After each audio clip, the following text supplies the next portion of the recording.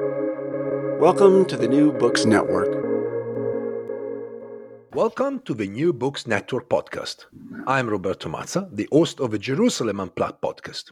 And today, for the Middle Eastern Studies series, my guests are Karen Sanchez, who is currently Associate Professor at Leiden University, moving shortly to Groningen University, as she will be the next chair of the Middle Eastern Studies Department.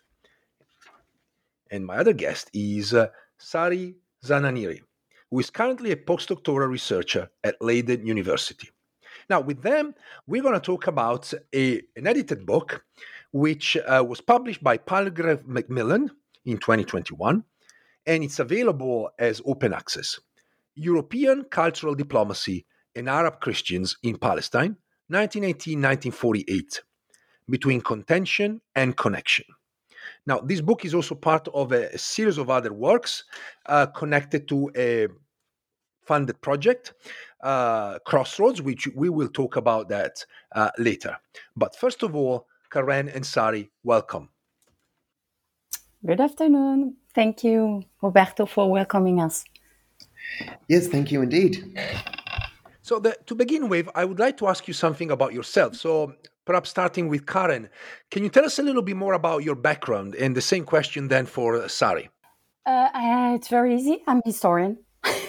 And I started with one PhD on the missionary challenges in the south of Palestine during the Mandate period with Bernard Héberger in Paris. And the second one was dealing with the relation between language identification and education in Jerusalem. So I've been working mainly with historians until 2015, I would say. And then I came across more socio-linguistics colleagues in Leiden University, in CNRS, where I kept contact. And so I came from these two mainly research background. When I was in Bethlehem, and then I can tell you how I came to Crossroad idea, research proposal, and then grant. And I did a PhD in fine arts, so I have a background as an arts practitioner, really. And I think for me, coming to this project around cultural diplomacy was a lot about thinking about the ways in which culture affects so much of the other sort of aspects of life. In my PhD, I was looking a lot at photography and the ways in which photography can speak to sort of broader political narratives. So I was thinking a lot about how Western photography has a confluence with Zionist narrative and thinking about the ways in which kind of culture functions in terms of remediating Palestine, this very sort of important religious place to the world, but also thinking about the ways in which some of these modes of religious imaging actually kind of don't really reflect the realities of a multilingual and multicultural society and the sort of many diversities of communities that were living there. And I think that's kind of how I came to sort of really be thinking a lot more about kind of contexts of cultural diplomacy within the sort of the broader context of Crossroads and the activities that we've been working on in the last few years. We certainly talk extensively about the concept of cultural diplomacy, but I just want to mention for all of the listeners that Sari is also an excellent artist, and in fact, some of his pictures are great and they can be found online. And I'll make sure that also his personal website will be posted so that people can actually enjoy those works. Now, I want to move to the book and ask about the genesis of the project. In fact, the very introduction of the book itself is called The Genesis of the Project, dedicated to European cultural diplomacy. And I was wondering if you can tell us a little bit more about how the book was originally conceived, and also how did the project develop? The very first idea was back in 2014-15, when I was in the Bethlehem University looking for other types of archives dealing with education. And I came across the El Rad, and I was very struck by all these association around cultural activity in the countryside by young men of the 30s. So during the Arab Revolt, I kept those, I wrote down what I was reading, and I discussed with a very dear colleague of mine, Hélène Muur-Vandenberg, at that time, who were involved in another project, Arabic and its Alternative. And I was telling her I was really struck by the use of cultural association to fight the British via literacy activities. So I dig a bit when I had time, but I was involved in something else. And I found out that actually those associations ended up by being a very important Arab student association across the region. And so being in Jerusalem, I remember, and Bethlehem, but also Naples at that time, I was discussing the name I found from these students and trying to look into the networks. And via this idea, I discussed more and more the use of cultural association. And I came up with this proposal, Crossroads, and then this has another history. But I think that the moment I decided to dig a bit was to inquire more about this idea of influencing and fighting via culture. And then when I was granted, I was looking for people who would have a very complementary approach. So I was delighted to meet Sari and to make him come to Leiden. And it's been a pleasure to be here ever since. Thank you, Karen.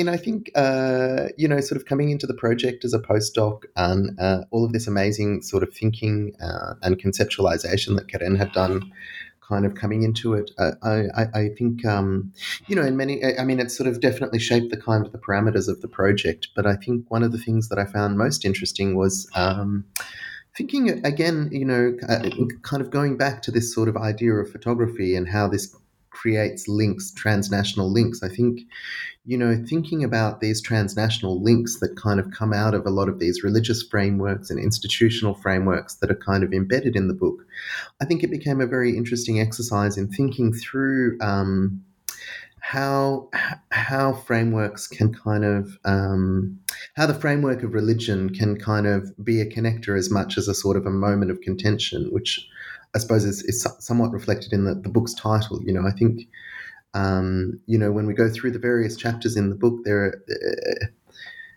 are clearly success stories of cultural diplomacy and stories of failure at the same time. And I think this is a very sort of multi-directional process, which I think it sort of speaks to the complexity of the field. And I think being involved in different type of archival work, we quickly came to realize that even in institutions that are very central and that some of our colleagues may perceive as unidirectional institutions like the Vatican, some institutions were devoted to address, cultural aspects of local populations, but not only devoted to that after the First World War, but mainly indigenous and local actors, whether within this institution or outside, had a huge agenda and were also very influential. So I think that's the genesis of the project, going way beyond an idea of unidirectional Cold War idea of the cultural diplomacy and try to envisage the entanglement and multifaceted aspects. Now, the book is divided into 3 parts, 18 chapters, with the addition of an introduction and an epilogue. And central to the volume is obviously the concept of cultural diplomacy. Would you be able to tell us your definition or how this definition evolved throughout the book, and how also perhaps scholars engage with the term cultural diplomacy? There's no unique definition. I think we have to underline that from the very beginning, because Leiden University is involved, for example, in what is called by my colleague Giles Scott Smith the new diplomatic history, and they are pushing also to look into other way cultural diplomacy has evolved. So taking into account, I think, several types of historiography, where you have, Charlotte Fouché, for example, trying to define cultural influence and how this cultural influence is seen in different type of actors of diplomacy, whether they are statal actors or not, taking into account new diplomatic approach, and taking into account as well our own background of historian and cultural studies specialists, looking into this idea of going beyond a state definition and how this cultural influence was remodeled and rewritten locally. We can refer, to three main fields of cultural diplomacy definition. But I think one of the conclusions is that it's a very complex and entangled concept, and the discussion of the concept itself was one of the goals of the book, and I think we succeeded to achieve that. You have some of the authors who immediately understood, when coming and discussing with us, a more top-down approach that they accepted, to challenge while writing their papers. Others immediately understood a more local definition of what cultural influence and agency can be. And then you had cultural studies specialists who saw the idea of reception, production, consumption. So I think the main idea we took from this book is that there are various definitions, but all of them are dealing with the idea of production, consumption, influence at different levels. Yeah, I mean, I think many of the authors and contributors in the volume, they've kind of spoken to various degrees about what cultural diplomacy kind of means to them and defined that. But I think, certainly the process of kind of discussion that led to the volume and some of the workshops that we'd had earlier on in Crossroads, I think one of the most appealing ways of thinking about cultural diplomacy really comes from David Clarke's cultural studies approach to it. And I think, this really, the thing about that approach is that it's not so much a definition of cultural diplomacy as a sort of an analysis of all of these networks. And I think this is a really valuable way of thinking about cultural diplomacy because it does have so many different actors in it. And in the context of Palestine, there's no state that reflects the actors that we're discussing, in this case, Arab Christian Palestinians. So in some ways, thinking about the sort of networks that function, whether they're sort of supranational networks, whether they're kind of commercial networks, I think this kind of can yield a lot of valuable historical knowledge. And I think this is also partially why we structured the book the way we did, with a section looking at Palestinian cultural diplomacy, a section looking at mixed forums, and a section looking at European cultural diplomacy. And I think this was, the structure of the book was very much an attempt to sort of think about the ways in which cultural diplomacy flows backwards and forwards. And, I think the ways in which Palestine is often couched in slightly more popular terms is that people didn't have a lot of agency. But actually what we see is that there was quite a lot of agency. And, even within this sort of messy political period of the British Mandate, people were still working within these sort of networks that they had access to try and influence people. It's certainly very clear from the structure of the book that the usual and very old stereotypes that essentially depicted the Palestinians, as you said, without any agency is challenged, and it demonstrates that actually there was a a clear agency on the ground, and the Palestinians were producing their own present and projecting their own future. And here I want to ask you about, the question why you look at the Christians. And since the book is very much looking at Arab Christians in Palestine, as I said earlier in the introduction, between 1918 and 1948. And I was wondering, is there a case for a different cultural diplomacy towards other communities in Palestine, for instance, Muslims and Jews, or it was just a sort of a practical necessity to focus on one group? That's a fundamental question. And I must say that we have a very connected approach. I need to say that because as an historian, I came, from the background of analyzing this relation in the south of Palestine. So for me, of course, the Jewish community, the Muslim majority in Hebron, and the tiny, missionary Christian were all involved in this very complex configuration of the mandate. So our goal with this book was absolutely not to target randomly because it would be, easier. But we have several context elements that allow us, I think, from a scientific background, to target these Arab Christian, but in a very connected and comparative approach. So, for example, the fact that there is a lack of Ottoman cultural investment in minorities, and we all know the millet system,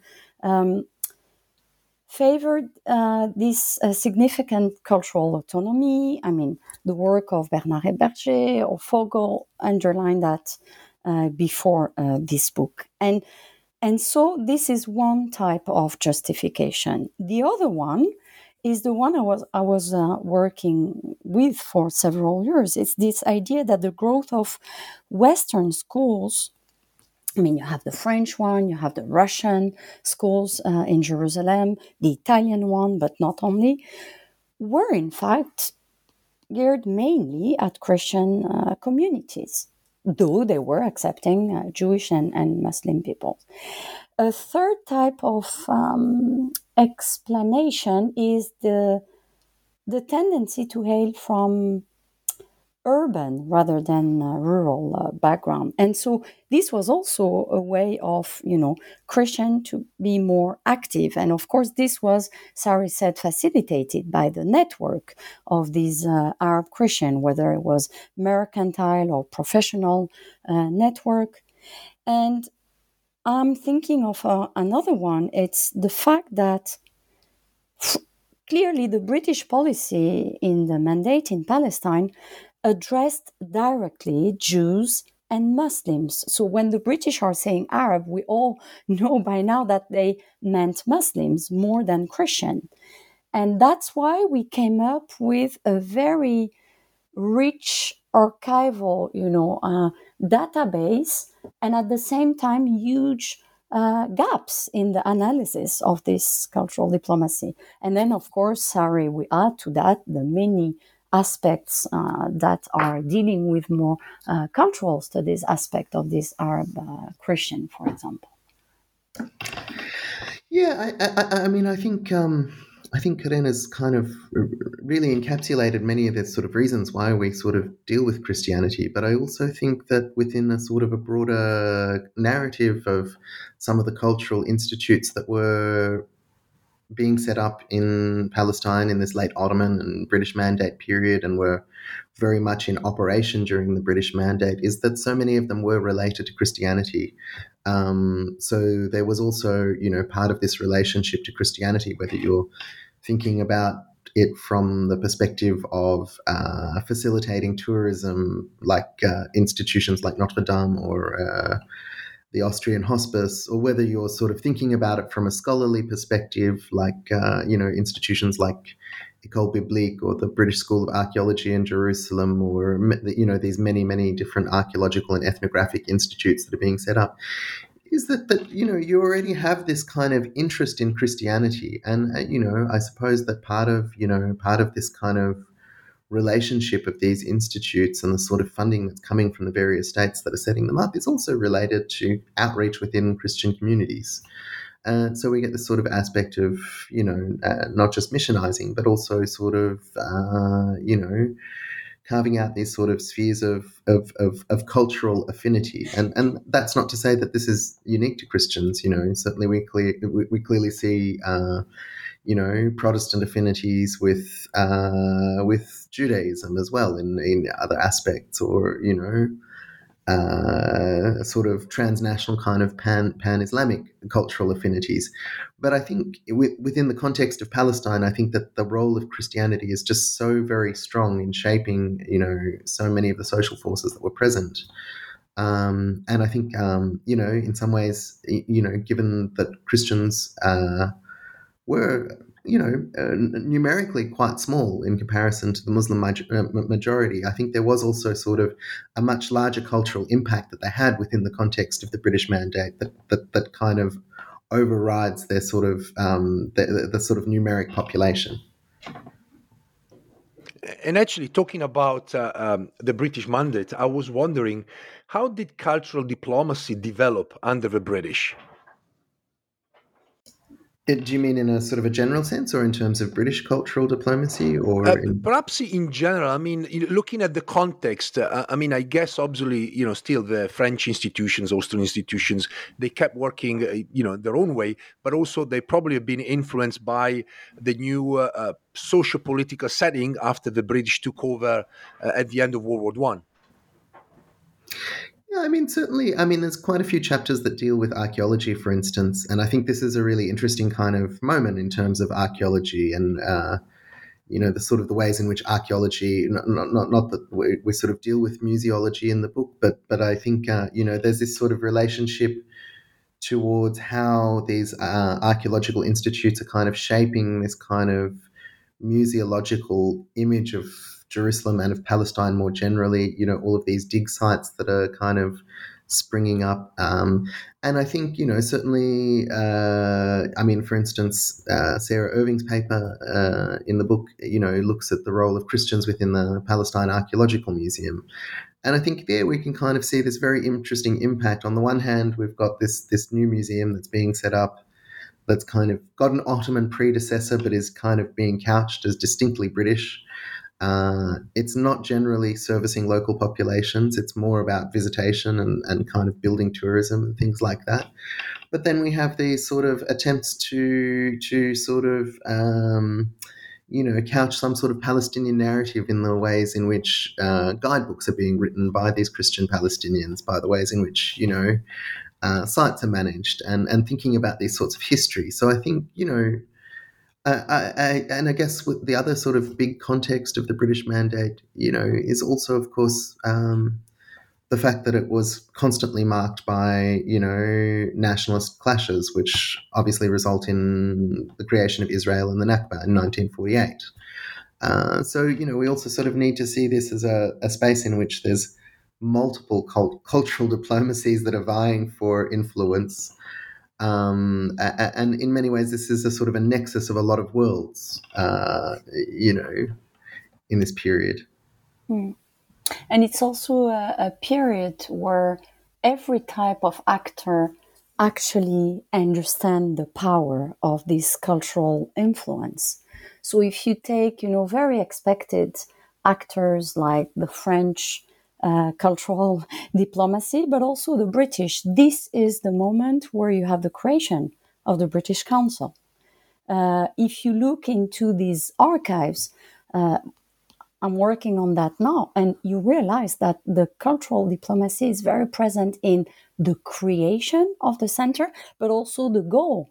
So the idea is a very light one, the peace between Arab and Jews. Via cultural diplomacy, it's absolutely fascinating that in the mid of the 30s, facing this Arab revolt and with all the mistakes from a diplomatic and political point of view, they reach this idea. And that you have people like Humphrey Bowman writing very clearly that every population communities. Writing has its language, and so they cannot communicate. And English is the language of peace. So you have the fact that they want to invest in this cultural diplomacy to reach political goal. And I mean, you know that from an Italian point of view, your chapter is looking into that very well. With the French, it's exactly the same. So this is why, on top of everything Sari mentioned, the period, it was the missing gap for cultural diplomacy in Palestine, of course. Let me move to the first part of the book, which you already mentioned. Now, the first part of the book is dedicated to the discussion of the indigenization of cultural diplomacy. And I was wondering if you can tell us a little bit more about what does this mean, and also how did the various authors discuss and argue the indigenization of cultural diplomacy? Yeah. Many of them, not all of them, came to the conclusion that many indigenous actors at different levels were very conscious about the impact of cultural negotiation and production. So the term itself was not very loaded in one specific historiography. I think it's important to say that. But we all came to the conclusion that it's totally unavoidable to have them at the center of the analysis. And I think many authors, and I will then, Sari, of course, will jump in to give you other examples, but for most of the authors, the fact that indigenous actors were fundamental in how they were involved in remodeling, rewriting, or having an influence on European actors remodeling and rewriting concepts, designs, local communication was our starting point for in the indigenization of our approach. I think that the other elements, we all came, even when trying, to trace whether Swedish influence or Russian, with the idea that these relations with indigenous actors were entangled at all levels. And so, again, you cannot, overlook them.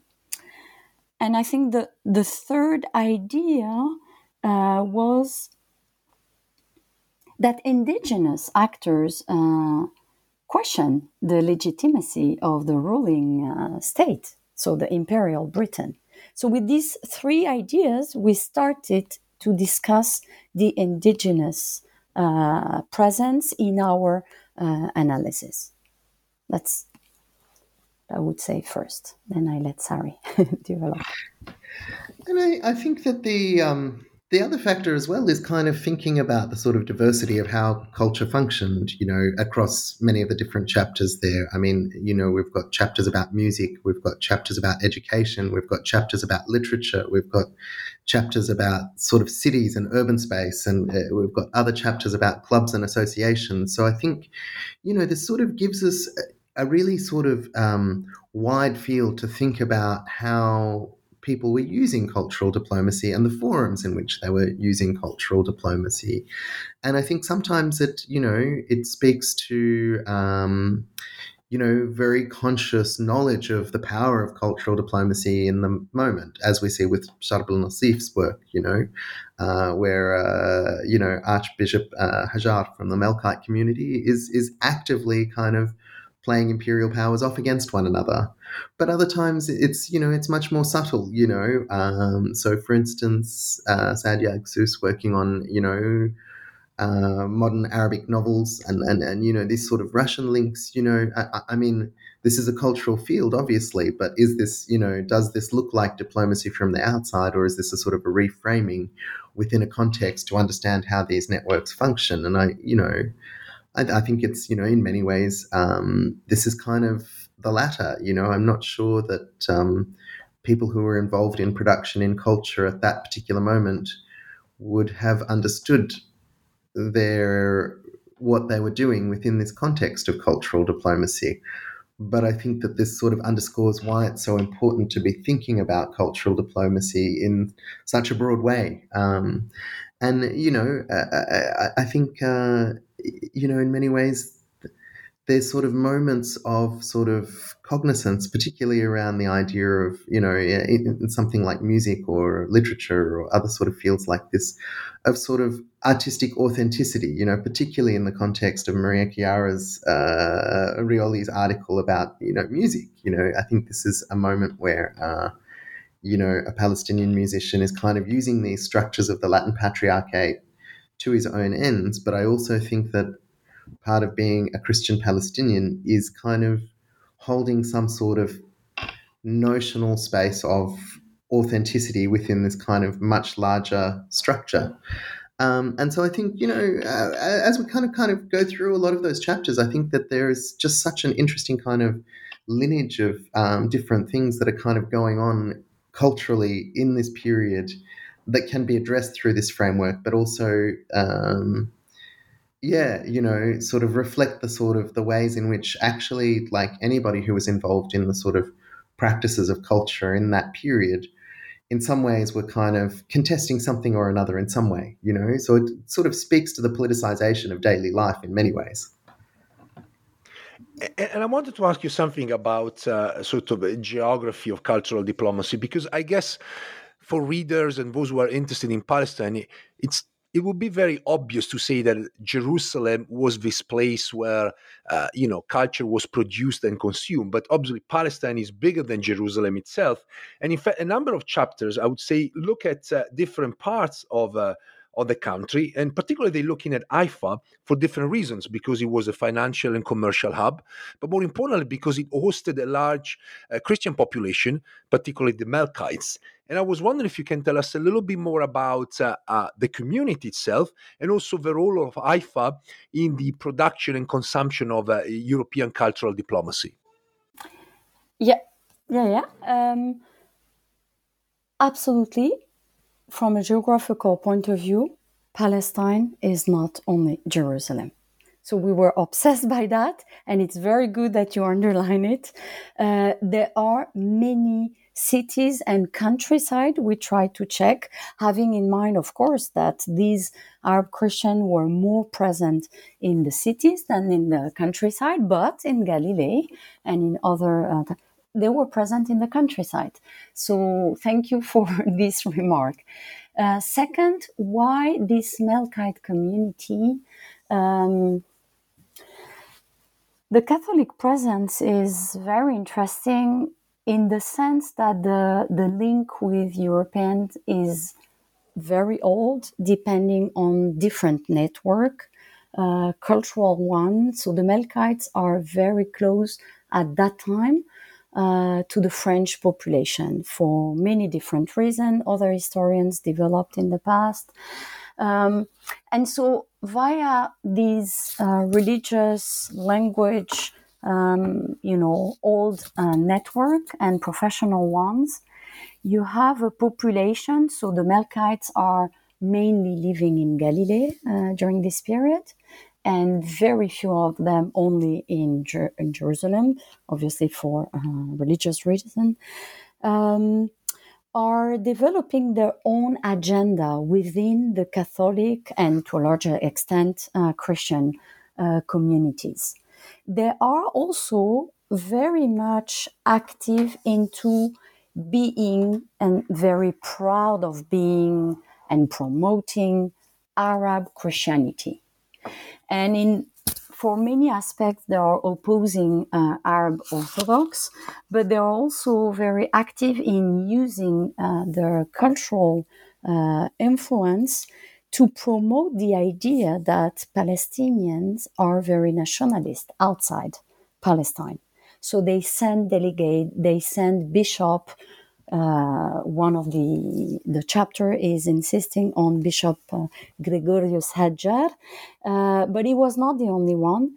They have the ability to quickly reach public audience in France and in all the Francophone countries, so Switzerland, Belgium, with a wide network. Of course, financially, it's interesting, but they are also exporting, cultural good via this influence. And they are also promoting the idea that Palestine is irremediably linked to Arabic as a language.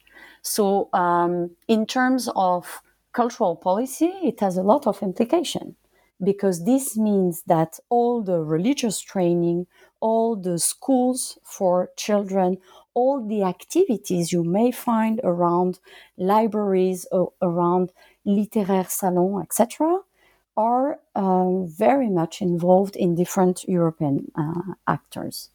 And the other aspect of this Melkite community is that they are able to have a real impact in the conceptual approach of what is to be a bilingual Palestinian at that time. And why it's important, because you have, during the French mandate, many discussions about what is to be, a Lebanese with trilingualism. Language is a way of thinking conceptually its identification. But you have the same with the Melkite community, because of this idea that you can't be Palestinian without mastering perfectly Arabic, and that's an obvious, setting in comparison with Lebanon at that time. But you also have to master other languages to promote the idea of the Palestinian cause outside. And the Melkites are very clear about that. There are other aspects, of course, we can come back to that later. I give the floor to Sari to add to that.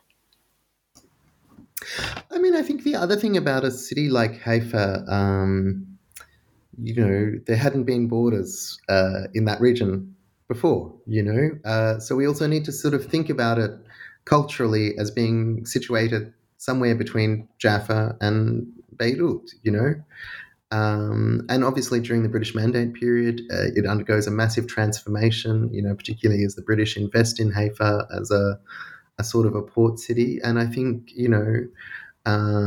this has big cultural effects on that city, and it changes quite dramatically. And I think, Mayan Hillel's chapter, discusses so many of these cultural changes, whether it's beach culture, leisure culture, and this sort of, this sort of modern culture that develops in a city like that.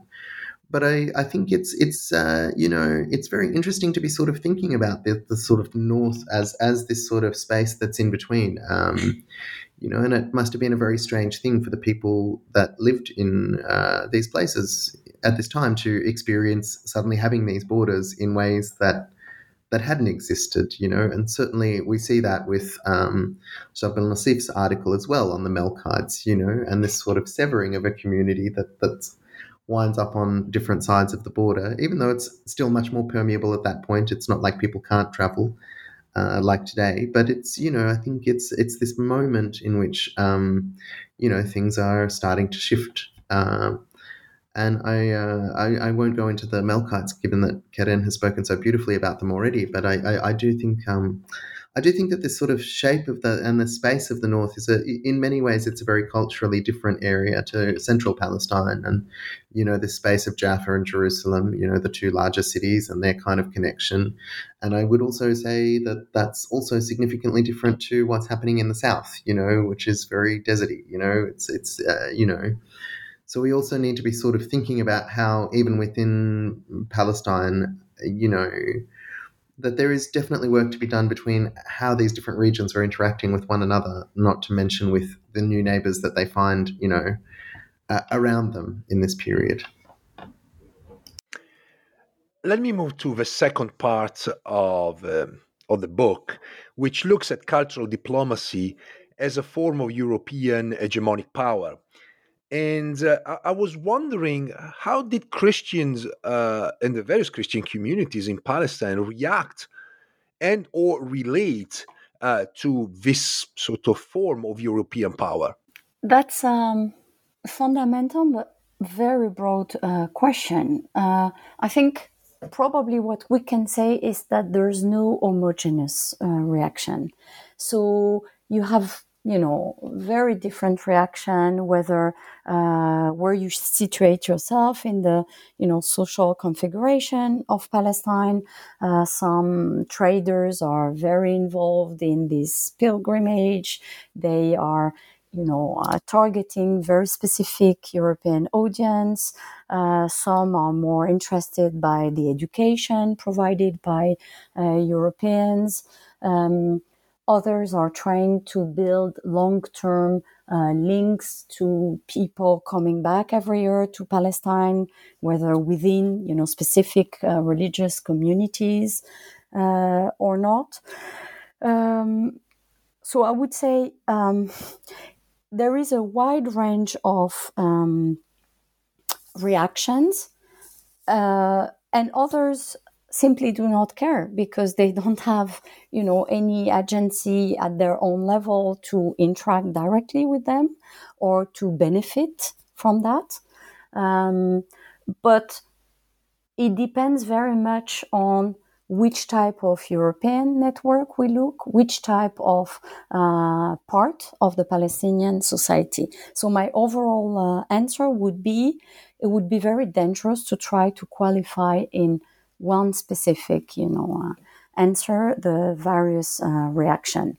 The relations are very, well, there are entanglements at several levels. So also to say that there is an absence, of cultural links between the two is historical nonsense, of course. What we tried, and we continue to do so. So lately we had a conference on vocabularies of tourism to try to tackle these very specific aspects last week. And even, with tourism, you see the variety of answers. It's probably interesting for our auditors to know that in this, broader range of power dynamic, we see this entanglement and real interest, whether it's cultural, economic, political, at several levels, and the role of individuals, religious communities, and parastatal organization is involved constantly during the mandate period. So the notion of encounter is multifaceted and influenced at several levels, these Palestinian Christians and, Palestinian society in a more general level, of course.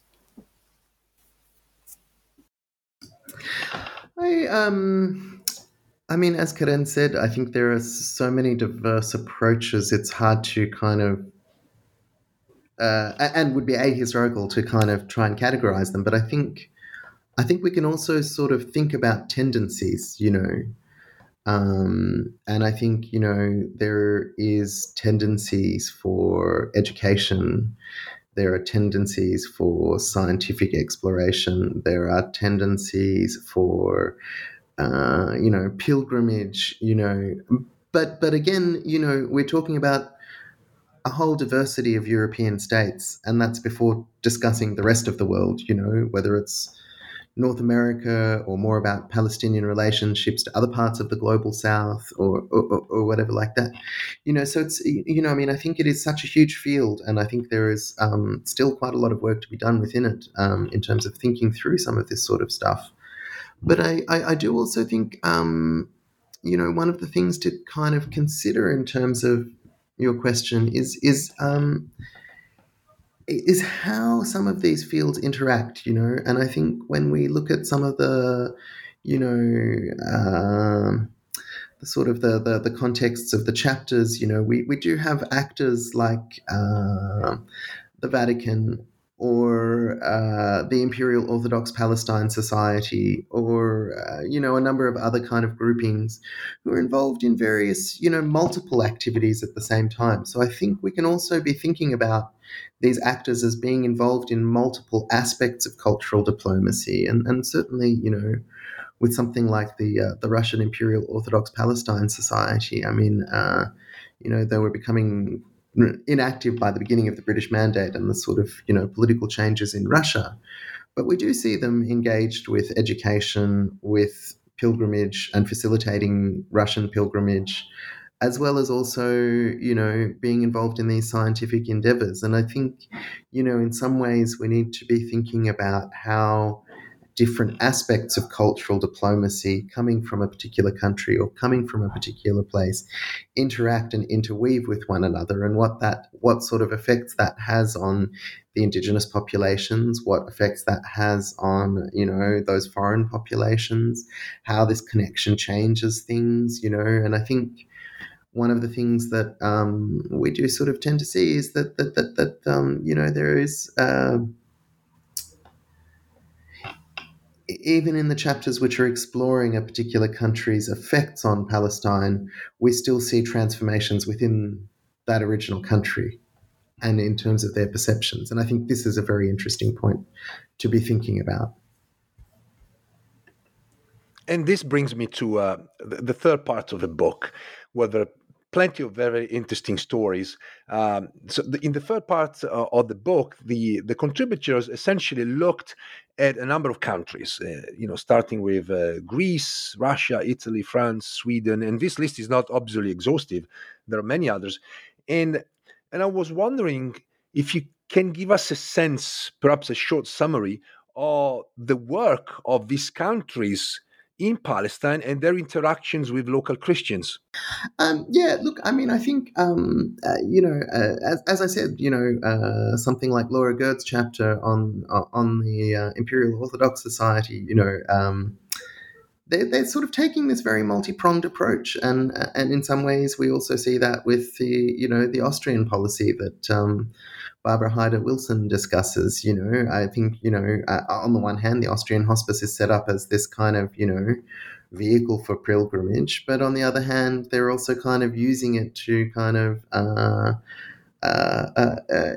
effectively raise the profile of Austria and the Austro-Hungarian Empire in Palestine, And I think, in some ways, your own chapter, Roberto, I think, it's a very interesting chapter because it's one of the chapters that deals with failure of cultural diplomacy in many ways. And I think that this is not a story that we often think about. Like, how does I think we tend to want to sort of highlight these tales of kind of, successes, but in many ways thinking about the ways in which cultural diplomacy doesn't function in certain instances actually tells a very interesting story of connection and disconnection in another way, and I really, I think, sort of certainly the failures of some of the propaganda, coming out of fascist Italy at the time, and sort of radio stations and the kind of inconsistencies of this sort of operation. It's, I mean, in some ways it tells a story that's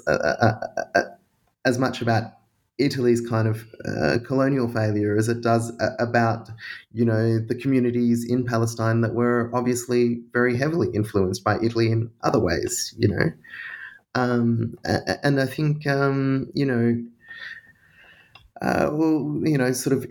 things like Inga Marie's chapter on the Swedish school, I think this is another sort of interesting kind of chapter that kind of really deals with kind of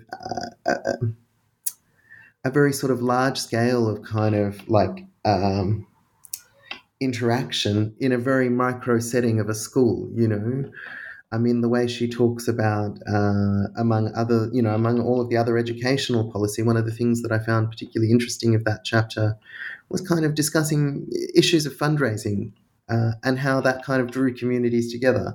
The production of objects in Palestine, handcrafts and things like that were sold to Sweden, the importation of Swedish furniture to kind of, create this sort of idealized Swedish kind of space, the sort of the postcards, the quaint Swedish postcards that were used to sort of advertise the school. I mean, I think this kind of really, in some ways it's a very warm story, that story, but it also kind of looks at the ways in which kind of culture can be transported, the way it can be repackaged, the way it can kind of be consumed and even sold. I think it's quite a, in some ways there's some very very interesting pieces in that chapter. I was a bit curious about the question of competition. I mean, obviously, all of these foreign actors competed, but essentially for the same kind of population. And I was wondering if this raised tension between these countries, if there was some sort of agreement on the ground. How did they deal with the question of, competing with each other in a relatively small space? Yeah, look, I mean, I think this is a very interesting question, and I think we really see that best in the educational arena. Actually, I mean, we can see it in lots of different spaces, but the rate at which new schools were being set up, the educational facilities that they were being equipped with, the languages that were being taught, the ways in which parents were kind of seeing education as a marketplace in this period, and I think the ways in which, people were kind of thinking about what languages are useful to them, not just on a community level. I mean, but as part of a sort of a modern mercantile marketplace. I mean, the other thing that's very interesting about a lot of these institutions is that they might start up with specific focuses on a given community. And certainly we see that with the Russians addressing Orthodox or, Catholic education, French and Italian Catholic education systems being geared towards Catholic Palestinians, etc. But we also start to see that these communal boundaries, they get very porous very quickly, and certainly, with Inga Marie talking about the Swedish school, I mean, they're not solely taking Christian students, they're very much advertising across the board. They're taking in Muslim students. They market towards Jewish students, but there are other Jewish structures which generally Jewish students kind of went into. So it's, it's a very interesting thing thinking about this, this context of education. But of course, the other thing with education that comes alongside it is language, and I think, this was one of the successes of the Russian education system, for instance, is that from the outset, they were teaching in Arabic, so it was sort of quite popular, whereas I think other, countries were kind of more interested in kind of guarding their language. And so actually there's also sort of, these kind of funny relationships that go back and forth between, what is useful. Should my kid learn French? Should my kid learn Swedish? Should my kid learn Russian? I'm sure that these are all sorts of sort of questions that must be occurring to parents as they were, dealing with these kind of questions of enrollment. Well, in a sense, it shows that Palestine was a marketplace for education where parents had an opportunity to choose, sort of a different kind of lines of education. Obviously, that had a socio-economic and I would say also political cost, because obviously deciding where to send the kids to school was not a neutral choice, but essentially makes Palestine sort of a great place for educating children, I would say. Would it be the same assessment, yours or the other authors? Look, I mean, I think I think if you were of a certain class, it was a very great place to be educated. I mean, obviously there's an Ottoman kind of government public school system that had been in existence before the First World War, and that continued under the British mandate afterwards. But I do think, for these urban middle classes and upper middle classes and elites, I think in these urban settings, I think it very much was a marketplace. And I think certainly sort of knowing people who'd been through that system, and seeing the education that they received, I think we can conclude that that it was a very successful strategy to influence, Palestinian communities through an education system, I suppose, I think about some of the institutions that still exist today in various guises, like the Frères College in Jerusalem, or the Schneller School, or they've had continuity and longevity, and they're still seen as quite uh, uh, prestigious schools to send your children to. I have one more question, and it's very much about the epilogue or the conclusion. Now, the epilogue was written by Idir Waes, and I just wanted to mention him because he used to be a student of mine, so it was actually very nice to see him growing into a scholar and being able to sort of write the conclusion of this very fascinating volume. And I was wondering if you can give us a sense of what conclusions have been reached. And I'm using here the plural because I suppose there's not only one way of looking at this volume, given all of the various chapters that have been written in this edited work. Yeah, look, I think Idir's epilogue is it's a wonderful piece of writing in terms of trying to capture the enormous field that we've tried to cover in a single book. And as I said before, I think there is so much more work to be done on this field. But I think he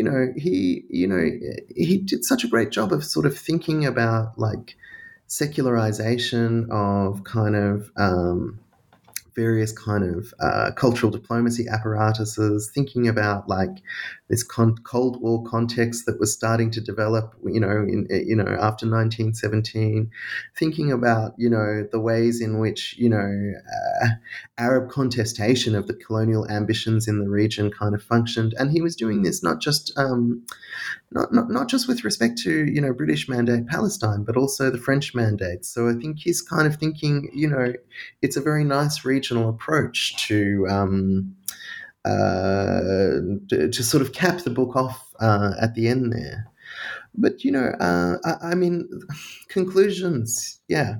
I think this is an edited volume with a lot of contributors, and, it's the fruit of a collective effort, and so I suppose each chapter has their own conclusion and their own sort of ideas on what what they've sort of dealt with. But I think, if we're sort of starting to kind of unpick, some of the themes that really kind of come out of it, I think it sort of buttresses some of the, I think there's always been this idea of sort of cultural spheres of influence of the colonial powers in Palestine. And I think that this really undermines the simplicity of this sort of assumption that that people just kind of fell willy-nilly into a sphere of influence and functioned within that. I think it kind of breaks down the idea that that actually, this sort of Catholic versus Orthodox versus, sort of what, I think it undermines a lot of these simplistic notions of the way we see religious affiliation functioning in a sort of a colonial context and in a transnational context. And I think part of what's so interesting about that is that it shows that actually, even within communities, there often wasn't a consensus, So I think there's, we might have this situation of kind of shifting from an Ottoman millet system into this kind of British Mandate period.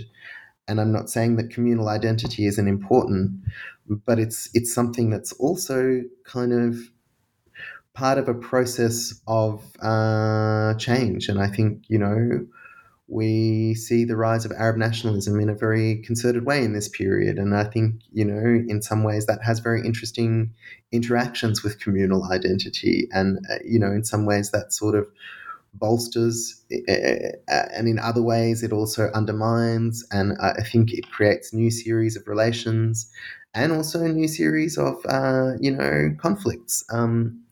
So I think, part of this sort of interest in cultural diplomacy as a framework for thinking about the British Mandate period is also about trying to complicate and trying to understand this very messy, tangled period, and trying to, in some ways untangle some of the tangle to understand entanglements.